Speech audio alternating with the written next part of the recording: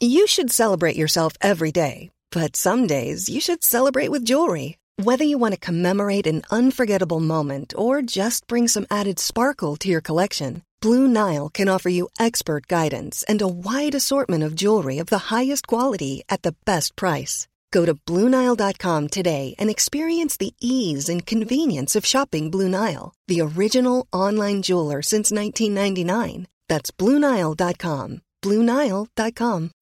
When you need mealtime inspiration, it's worth shopping Kroger, where you'll find over 30,000 mouth-watering choices that excite your inner foodie. And no matter what tasty choice you make, you'll enjoy our everyday low prices, plus extra ways to save, like digital coupons worth over $600 each week. You can also save up to $1 off per gallon at the pump with fuel points. More savings and more inspiring flavors make shopping Kroger worth it every time. Kroger, fresh for everyone. Fuel restrictions apply. Welcome, everybody, to Dan Snow's History Hit. It's an astonishing case of tenacity, of war, of genocide, of survival, of love, of persistence, of all sorts of things, of liberal democracy. We're covering it all, folks. I've got Lord Daniel Finkelstein. He's on the podcast. He is a journalist. He's the associate editor of the Times newspaper. He sits in the House of Lords. He's a brilliant polemicist, and he's just written a superb book about his family story. Long-time listener to the podcast, remember when I went to interview him in the House of Lords years ago now, and he hinted at various aspects of this story. Well, he's now decided to write it all up. It's called Hitler, Stalin, Mum, Dad, a family memoir of miraculous survival, and it is truly miraculous. The book is almost unputdownable. I read it in a couple of sessions, late into the night, caused me sleep deprivation, but it was well worth it. One side of his family were hugely affluent, elite members of Austro-Hungarian and then Polish society living in what is now Lvov, until in 1939 they found themselves under Soviet occupation. The other side of his family were German Jews, and his grandfather was one of the first people in the months following the First World War to warn about the far right and anti-Semitism. How they all survived the next 30 years, how they all came to be in Britain, how they came to be a loving family in which Daniel grew up, is the story of this book, and it is superb. Enjoy. T-minus 10. Atomic bomb dropped on Hiroshima. God save the king. No black-white unity till there is first some black unity. Never to go to war with one another again. And liftoff, and the shuttle has cleared the tower. Daniel, thank you very much for coming back on the podcast. Thank you for having me. Did you always know that the stories of your families was... I mean, you've told me about them before, and they're obviously fascinating, but we all find our own family stories fascinating. Is it strange that there is now a global story, there's now a global interest in these familiar domestic relationships that you have? Funnily enough, I was having a discussion with somebody about Lusha the other day, and Lusha is my paternal grandmother, and we always knew her as a granny. And she's an extraordinary character who survives and makes sure that her son survives through the most extraordinary trials and tribulations. And it's very odd to be sharing her character, and it was with a former member of parliament, and I felt a bit odd talking about her in that way, I suppose, yes. Well, obviously, I don't know any of these people intimately, but I look upon them as sort of great heroes of European history, and that must be very strange for you who knew them in a domestic setting. You must have told this story so many times, but I would love to give the audience a sense of just what we're talking about here. Let's start. We've got two families, both alike in dignity. Well, first of all, we've got a family living in Lvov, your dad's family living in what is now Lvov. We should say, by the way, of all the cities of the world, of the last 120 years, what an extraordinary story that city's been. Just paint a picture of the city that your family would have known, particularly at the end of the 19th century, as a centre of learning, part of the kind of European Enlightenment, full of chess-playing physicists, cosmopolitan, part of the kind of large, slightly rickety Austro-Hungarian Empire.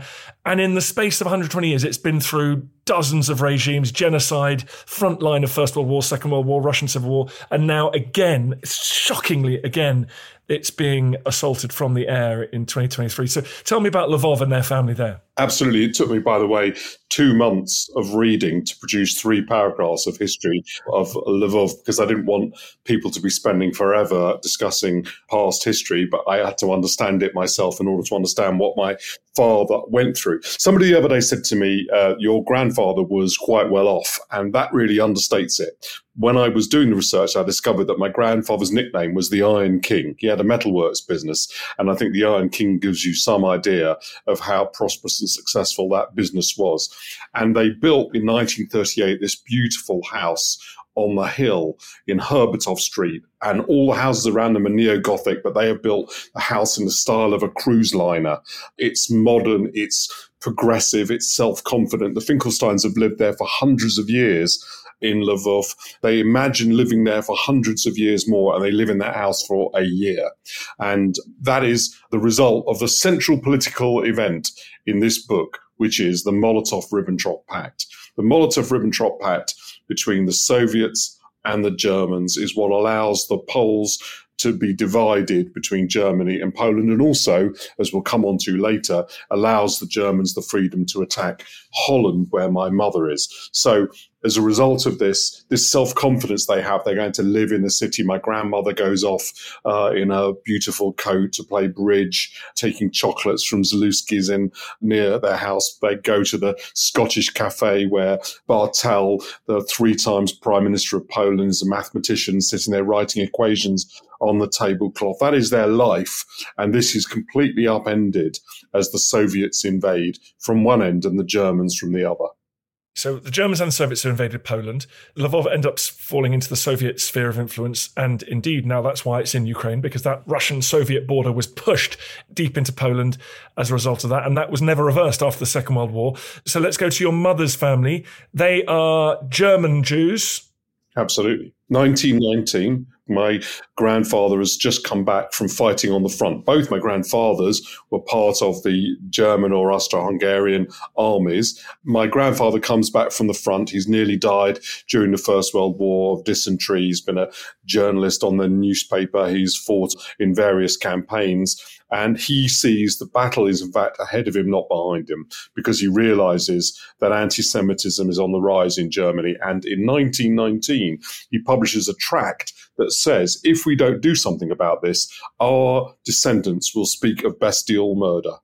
And of course, he spends the rest of his life, and certainly the rest of the 20s and 30s, as one of the leaders of the Jewish community in Berlin. He becomes one of the leaders of the biggest communal body, goes around everywhere trying to make the middle class understand what was about to engulf them, to explain that it wasn't just about Jews, but about the entire democratic health of Germany.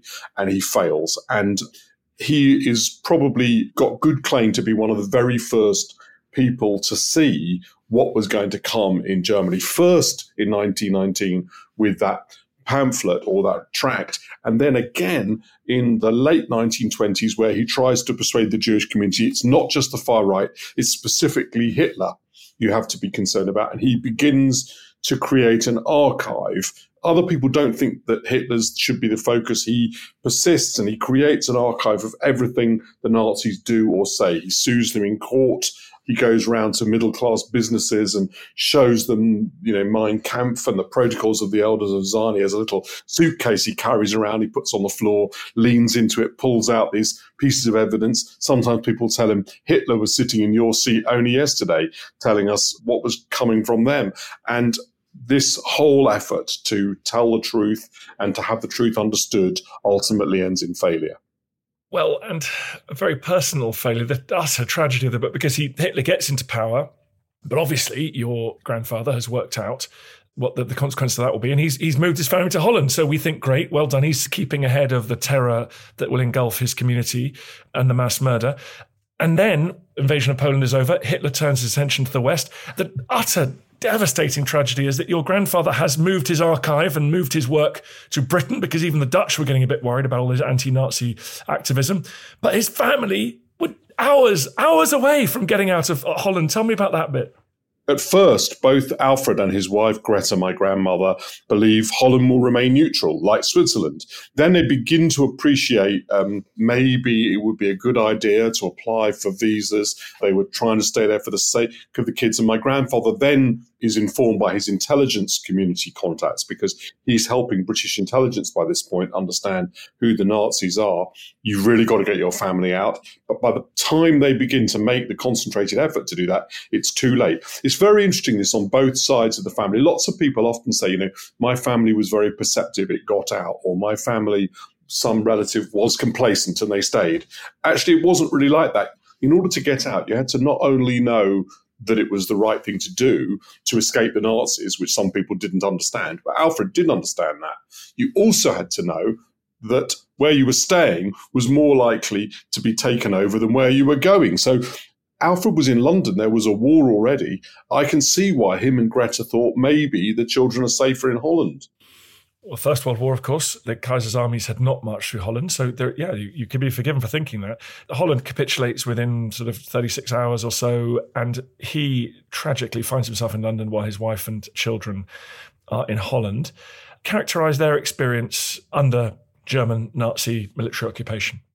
Originally, Greta worries they'll come specifically for Alfred and Alfred's family, not knowing that he's not there. They burn a lot of papers. They go into hiding for a couple of weeks. Then they realise actually not coming for specific individuals. They go home, and the first year that they spend is actually a perfectly ordinary childhood for the children, and it's still going to be all right as far as they're concerned. But Greta knows that they've really got to try and get out. Alfred is trying to get them papers, and increasingly the restrictions begin. So you begin to get, Ruth is given a tennis racket. My aunt, my mother's older sister, is given a tennis racket. By the time she receives it, Jews can't play on the courts anymore. They love to go swimming. Their papers are full of information about their life as swimmers. They can't go swimming in the pools anymore. And then the markets are shut. And then they lose the ability to have any bikes or any cars. They have to walk everywhere.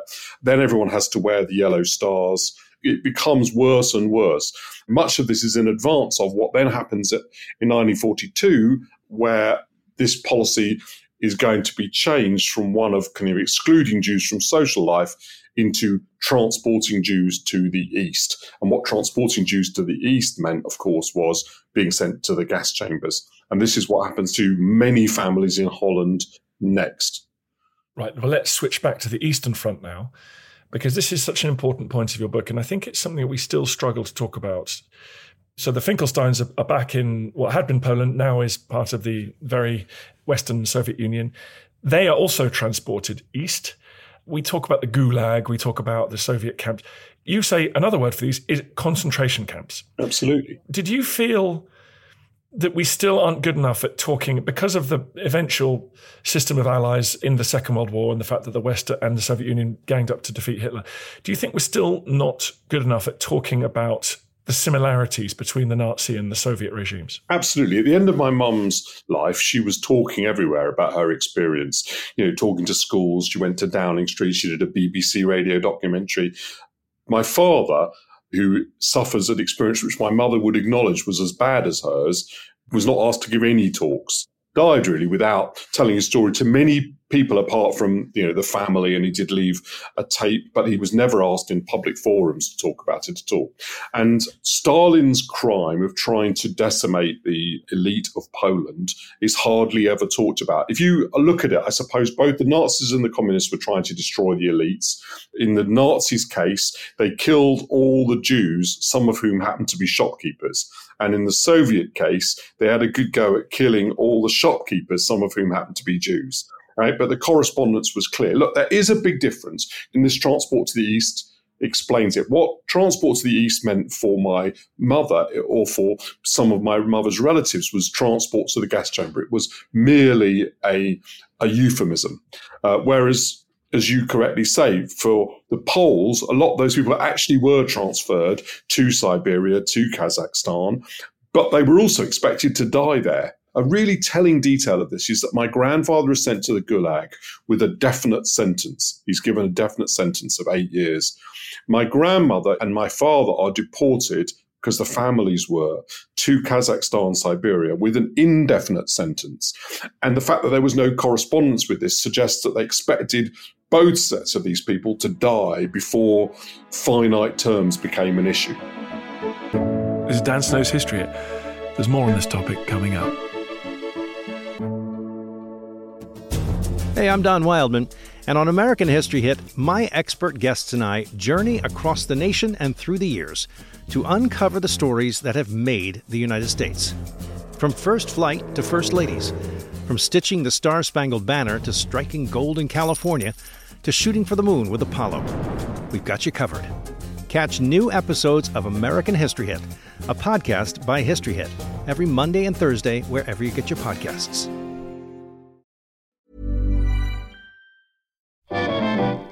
How did Hitler's sexuality shape his worldview? Why did the Black Death lead to the rise of the witch trials? And what are some of the sauciest scandals involving kings and queens at Hampton Court? I don't know about you, but this is the history I want to hear about. If you do too, then join me, Kate Lister, every Tuesday and Friday to find out the answers to all of these questions and more. Listen to Betwixt the Sheets, the history of sex, scandal and society, wherever you get your podcasts. Brought to you by History Hit.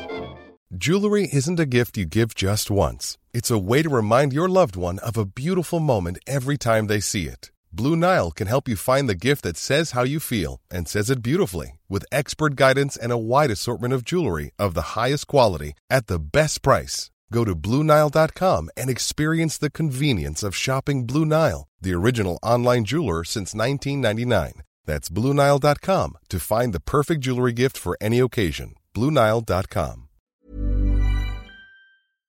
Looking for the perfect gift to celebrate the moms in your life? Aura frames are beautiful, Wi-Fi connected digital picture frames that allow you to share and display unlimited photos. It's super easy to upload and share photos via the Aura app. And if you're giving an Aura as a gift, you can even personalize the frame with preloaded photos and memories. And also remember, when using messaging apps, they shrink the photos. You cannot print those out. You cannot blow them up. This is high quality imagery going to one of the most important people in your life. The Aura app is super easy to set up. It takes about 2 minutes and you're going to love it. There's free unlimited storage, add unlimited photos and videos, and invite as many people as you want to a frame. Right now, Aura has got a great deal for Mother's Day. Listeners can save on the perfect gift by visiting auraframes.com to get $30 plus free shipping on their best-selling frame. That's AURA frames.com. Use code DANSNOW at checkout to save. Terms and conditions apply.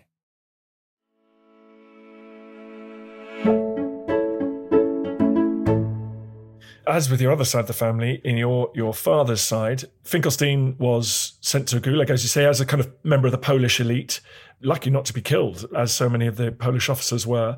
And he worked appalling conditions in the gulag, in forestry, saved by his wits and his ability to prove himself useful and his clerical skills and mathematics and everything.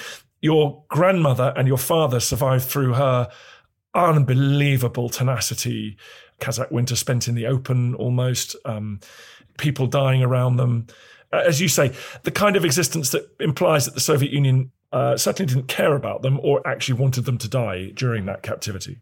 My grandmother always used to tell me these stories, and they were often told me as a kind of little tease or about the way that the Soviets were, useless, bungling bureaucrats and couldn't cope with her defiance, all of which was true, but didn't really do enough credit to her incredible toughness. Don't forget, this is somebody that I knew as Granny, who lived round the corner from me in Hendon Central and gave me pocket money and was endlessly indulgent.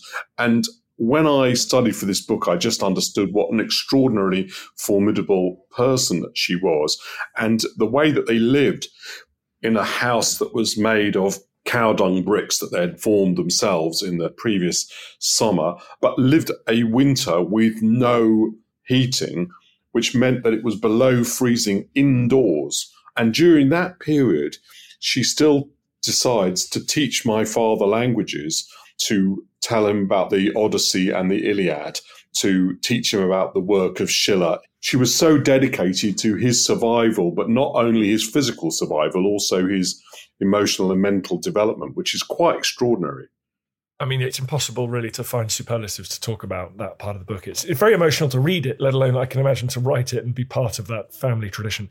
Then Hitler invades the Soviet Union in the summer of 1941, and it's interesting. It feels like a temporary moment of slight weakness by Stalin because of the gigantic nature of that assault. The British and the Polish government in exile do actually manage to extract some respite for the Poles that were imprisoned. I mean, that I think wouldn't have been the case in 43, 44, 45. But at this moment, Stalin concedes that those Poles, like your family, in their camps will be sort of released, and allowed to form a Polish military unit. And if anything, Stalin actually goes, do you know what, we kind of want these people out. They're awkward. Let's get them out of the Soviet Union. One of the reasons he does that is because they keep on asking where the officers are that he arrested. And, there's only so often he can lie. At one point, he actually gets on the phone, apparently to the NKVD, and reassures the Poles that they've just been lost somehow in the kind of melee and chaos of war, even though he knows that he signed a document together with Beria and Molotov instructing that they be executed. So he realizes he shot the officers in what's called the Katyn massacre. Obviously, there's about 3 different massacres. He knows what he's done, and he kind of understands that if he keeps the Poles, however much he'd quite like them to fight with him, first of all, they probably wouldn't fight with him, and secondly, eventually his lie will be exposed while those people are still there, and he doesn't want that. So he ultimately agrees to allow them, the Anders army, to leave to go to Iran. And that is a great achievement because the British don't want these Poles either. And there's an amazing Foreign Office documentation, which I've got in the book, in which one of them says, maybe it'd be better to let Stalin keep these people because he won't mind them dying. It won't be an embarrassment to him, whereas it'll be difficult for us to let them die. So possibly our tactic ought to be to try and put this off as long as we possibly can so that they die with him rather than with us. And somebody underneath puts, I don't think this will read very well to future historians, in which judgment they were correct. It did not read very well. That's an amazing moment. And your grandfather went through all sorts of contortions and managed to get reunited with your grandmother from their different places of captivity. They came together as part of that army led by General Anders, the son, your father, with them. You don't wax poetical about that moment because you don't need to, but it must just be the most extraordinary reunion. One of the things I try to do in this book is, first of all, no diversions into long political disquisition. These events speak for themselves. The reader can make for them what themselves. They don't want my opinion, and they don't want to relitigate Alfred Weiner, my maternal grandfather's old political battles. At one point, my son read it, and I'd had a few paragraphs about his dispute with Hannah Arendt. And my son said, they don't want to read that. And he was right. So I've kept this to the story. You can make a judgment for yourself what the politics of it. And the second thing is to let the emotion of it speak for itself. So I tried to organize the story in such a way that it's a compelling human narrative, that you always want to know what happens next. You always want to know what happens to the characters. You're emotionally engaged with them in the same way that I am. But when there are reunions in this book, some of those are, the most emotionally compelling moments in the book, and I don't want to spoil them by intruding a lot of my own thoughts at that moment. When I wrote this book, it speaks for itself politically and emotionally. That's why I told this story. And so therefore I had to let it do that in the prose.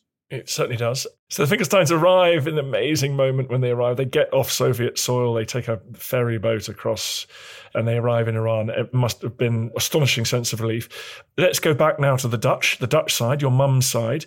They are being transported to the east as well. What happens? They've gone to a camp called Westerbork, built by the Dutch with Jewish money and Jewish cooperation to house Jewish refugees who were coming there from Germany. And then the Germans take over and they take over Westerbork camp, build a railway spur right into the camp and start every Tuesday taking the Dutch Jews and Dutch German Jews sometimes, whom they've concentrated in that place, taking them to the east, to Auschwitz or to Sobibor.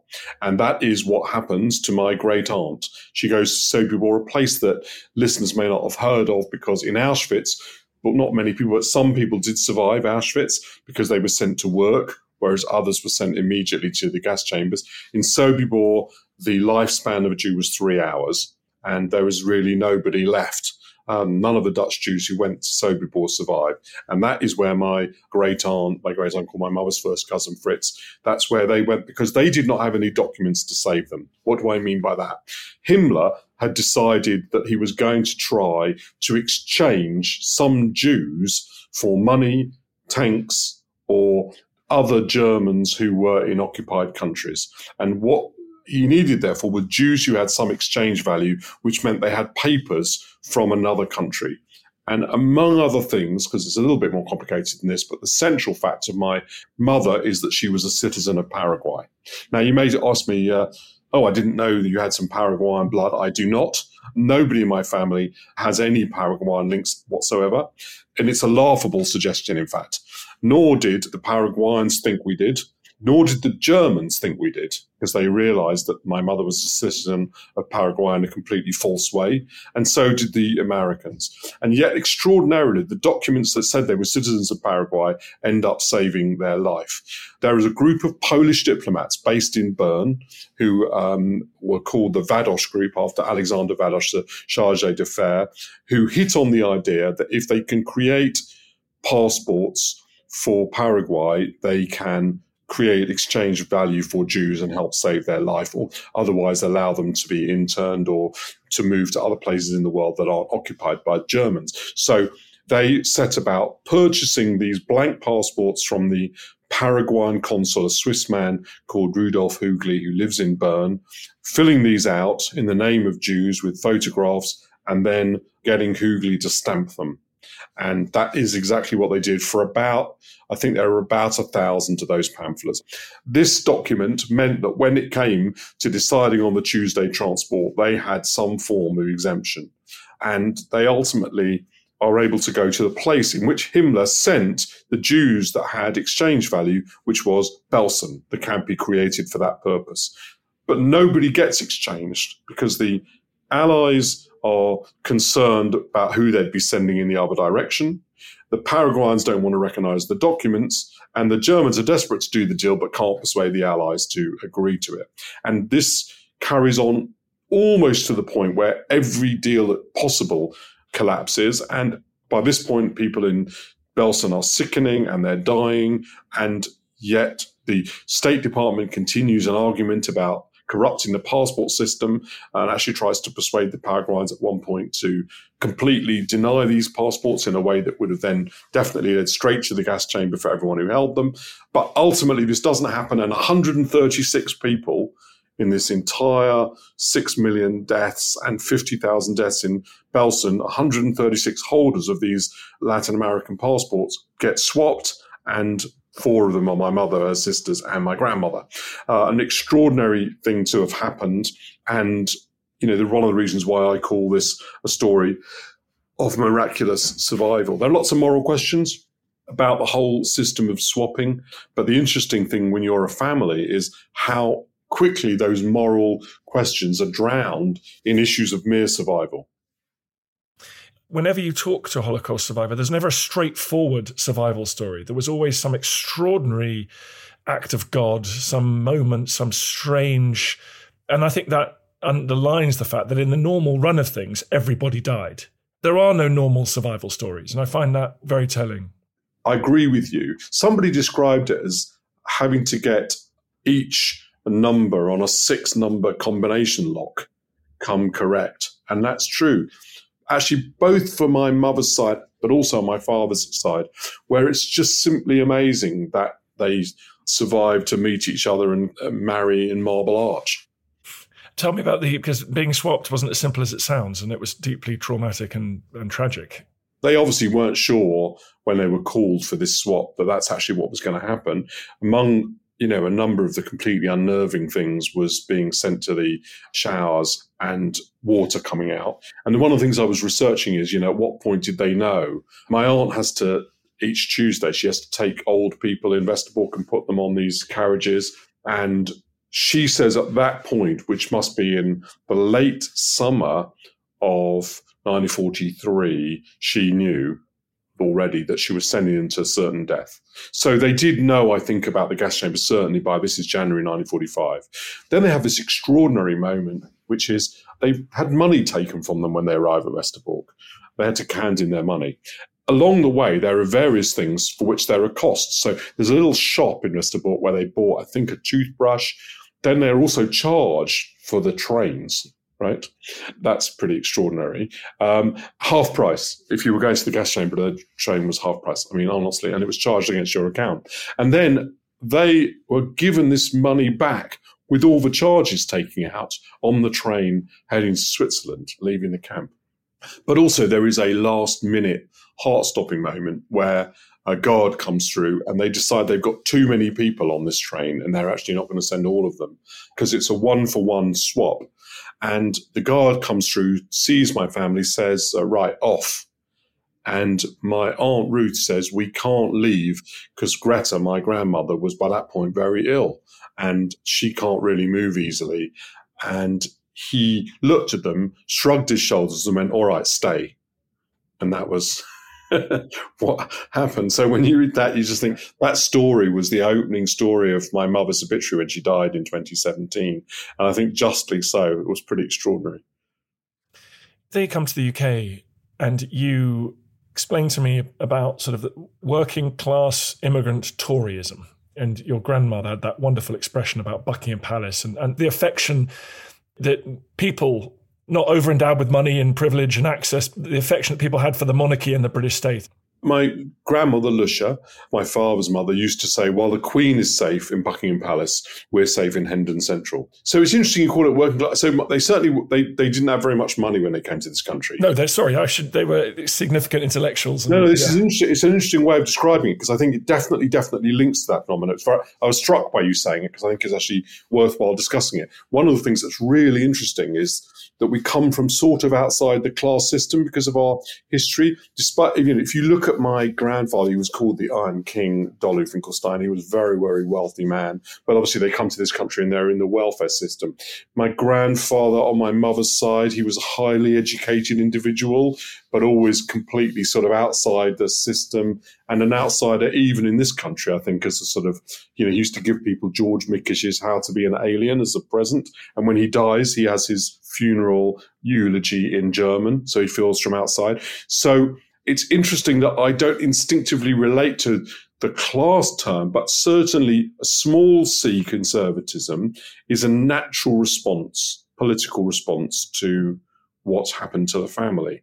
And at different times, my parents voted different things. And so it wasn't a big C conservatism always, but it definitely was a feeling that stability, the suburbs, the rule of law. I had this, my dad brought this to me, but I wouldn't tape records for people because it broke intellectual property rights. And the reason for that was, we used to have this discussion and my father would say, if you want to be involved in politics, what's the point of that if you think you can just break any law anyway? Why are you spending all that time trying to create them? And they felt very strongly about that. And there's no doubt that linked to their experience. So, yeah, I think calling it that, actually, I listened to it. I thought that's a very interesting way of putting it because it wasn't quite that, but it has immensely strong correspondence to it. Well, and I should say, of course, we know that a typical experience of immigration is that people, they come to a place and are forced to take up roles initially, certainly far beneath their levels of education and that they've experienced back home, as these various qualifications and experiences aren't valued in that. My grandmother contemplated taking a job as a tea lady in the Johnson chemical factory behind her house and eventually becomes a language teacher. And my grandfather, for all of his riches, he dies in a small semi-detached house on the main road going through Hendon Central. The family photos that you share, the stories of your childhood, there is a happiness. You might even say there's a tranquility that is inexplicable given the trauma people have been through. How would you characterize that? Yeah, so this is a story with a very, very long tail of happy ending. It's a concentrated period that I've written about, but my parents lived for decades after that, and very happily too, round the corner from Lucia, my grandmother, and my father felt they were fated to meet each other. So there's some edge of him that thinks this extraordinary event, it brought him together with my mother, and he felt that was, almost meant to be. He wasn't a mystical individual anyway, he was a scientist, and so was my mum, but they certainly felt that. And they loved this country a lot, its orderliness, for all that my father still felt a great fealty towards the Poles, and my mother to Holland, I suppose, where she'd grown up. So yes, they felt that sense of happiness. My mother and father talked about their experiences. My mother, obviously, people were very interested in the fact that she'd known Anne Frank and Ruth had gone to school with Margot, and obviously my grandfather's library. All those things had a big part. And my father did want people to know about what had happened to the Poles, but they wanted to live in the future. They did not want to live in the past. They were victims, but they didn't want their life to be taken over by it. And they particularly didn't want mine. There's a concept called second generation for Holocaust survivors, and my mother did not believe in that in the slightest. She felt she was a survivor of the Holocaust, and I was somebody who'd been brought up to live in this country, and she wasn't going to let Hitler ruin her life, but she wasn't certainly not going to let him ruin mine.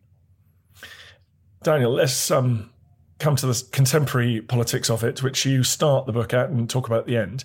You said a few years ago, I won't say how many years ago, you had a significant birthday, and you gave a speech that you said, well, thank goodness. Isn't it nice to be living here in this day and age and think of all the things our forebears went through? And thank goodness that's a chapter of history which has just closed. We don't have to even contemplate that we will ever experience, or anyone in this room at this party will experience something like that. And you now say you're not as sure as you once were. No, you can see around Europe that what I would describe as living in the post-war era. There were certain things lessons that were learned in the cataclysm of the Second World War that produced the Pax Americana, America abandoning the isolationism with which the right in America had dallied certainly throughout the 1920s and 30s, had received its contradiction in the events that had happened in the war. There was the understanding that, at the end of Schindler's List, they're in the Brinlitz camp, and they asked this Russian who liberated them where they should go. And he says, I don't know where you should go. I wouldn't go east. And then he pauses for a minute and goes, and I wouldn't go west. And that is the reason why the state of Israel, with all of its flaws and all of its problems, was created, a case which people completely understood over a long period of time. So all those things were part of the post-war political argument and an understanding of the basic value of liberal democracy, and that's what Western countries in particular stood for. Now, each of those things is being questioned. You can see the United States is contemplating returning to the leadership of Donald Trump, with the extraordinary consequences that would have for Western liberal democracies. You can see the rise in places like Hungary or even in Poland. And it is different and it's not as bad, but you can see the edges of it in this country and in France, and you've seen it in Holland and in Sweden and in Italy. And in each of those places, political forces which were completely discredited by what happened in the Second World War have begun some sort of rise, and people regard some of these arguments as kind of antiquated or irrelevant or hyperbolic in relation to what's happening now. And all I'm saying is, do I think the things that happened to my parents will happen to my children? No. Do I think it could? Yes. The big question of our times, what can we all do about that? You've written a best-selling book about the perils of totalitarianism, dictatorship, extremism, anti-Semitism. What do we have to do, those of us who do have that kind of historic understanding and attachment of, and how that awareness of how precious and unusual that post-war liberal Western democracy has been in the broad scope of human history? What do we do about that?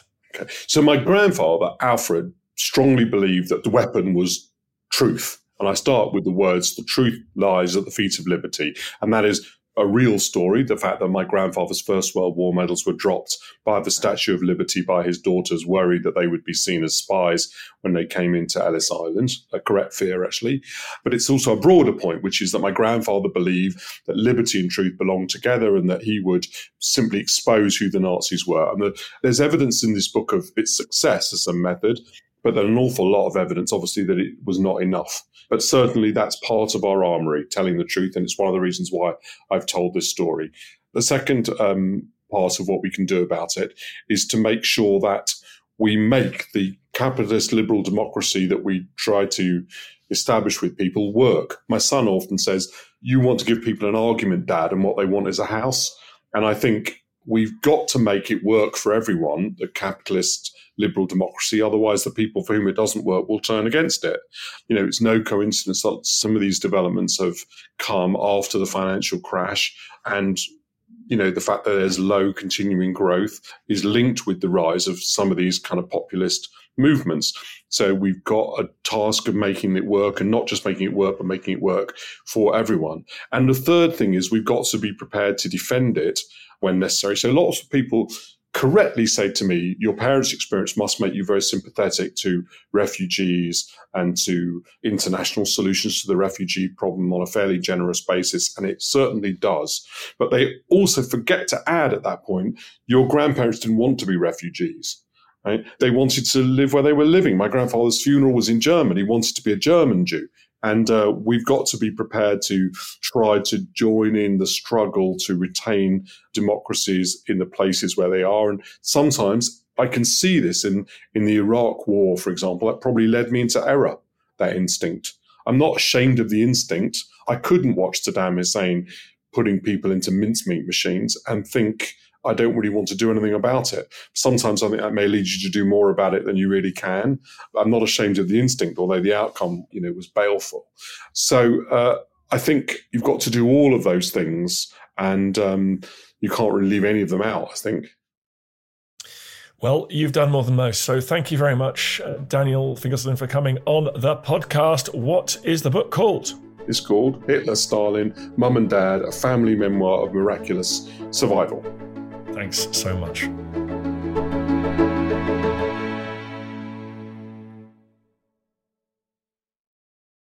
Thank you for listening to this episode of Dan Snow's History Hit. Please follow this show wherever you get your podcasts. It really helps us, and you'll be doing us a big favour. Don't forget, you can also listen to all of these podcasts ad-free and watch hundreds of TV documentaries when you subscribe at historyhit.com/subscribe. As a special gift, you can also get your first 3 months for just £1 a month when you use code DANSNOW at checkout.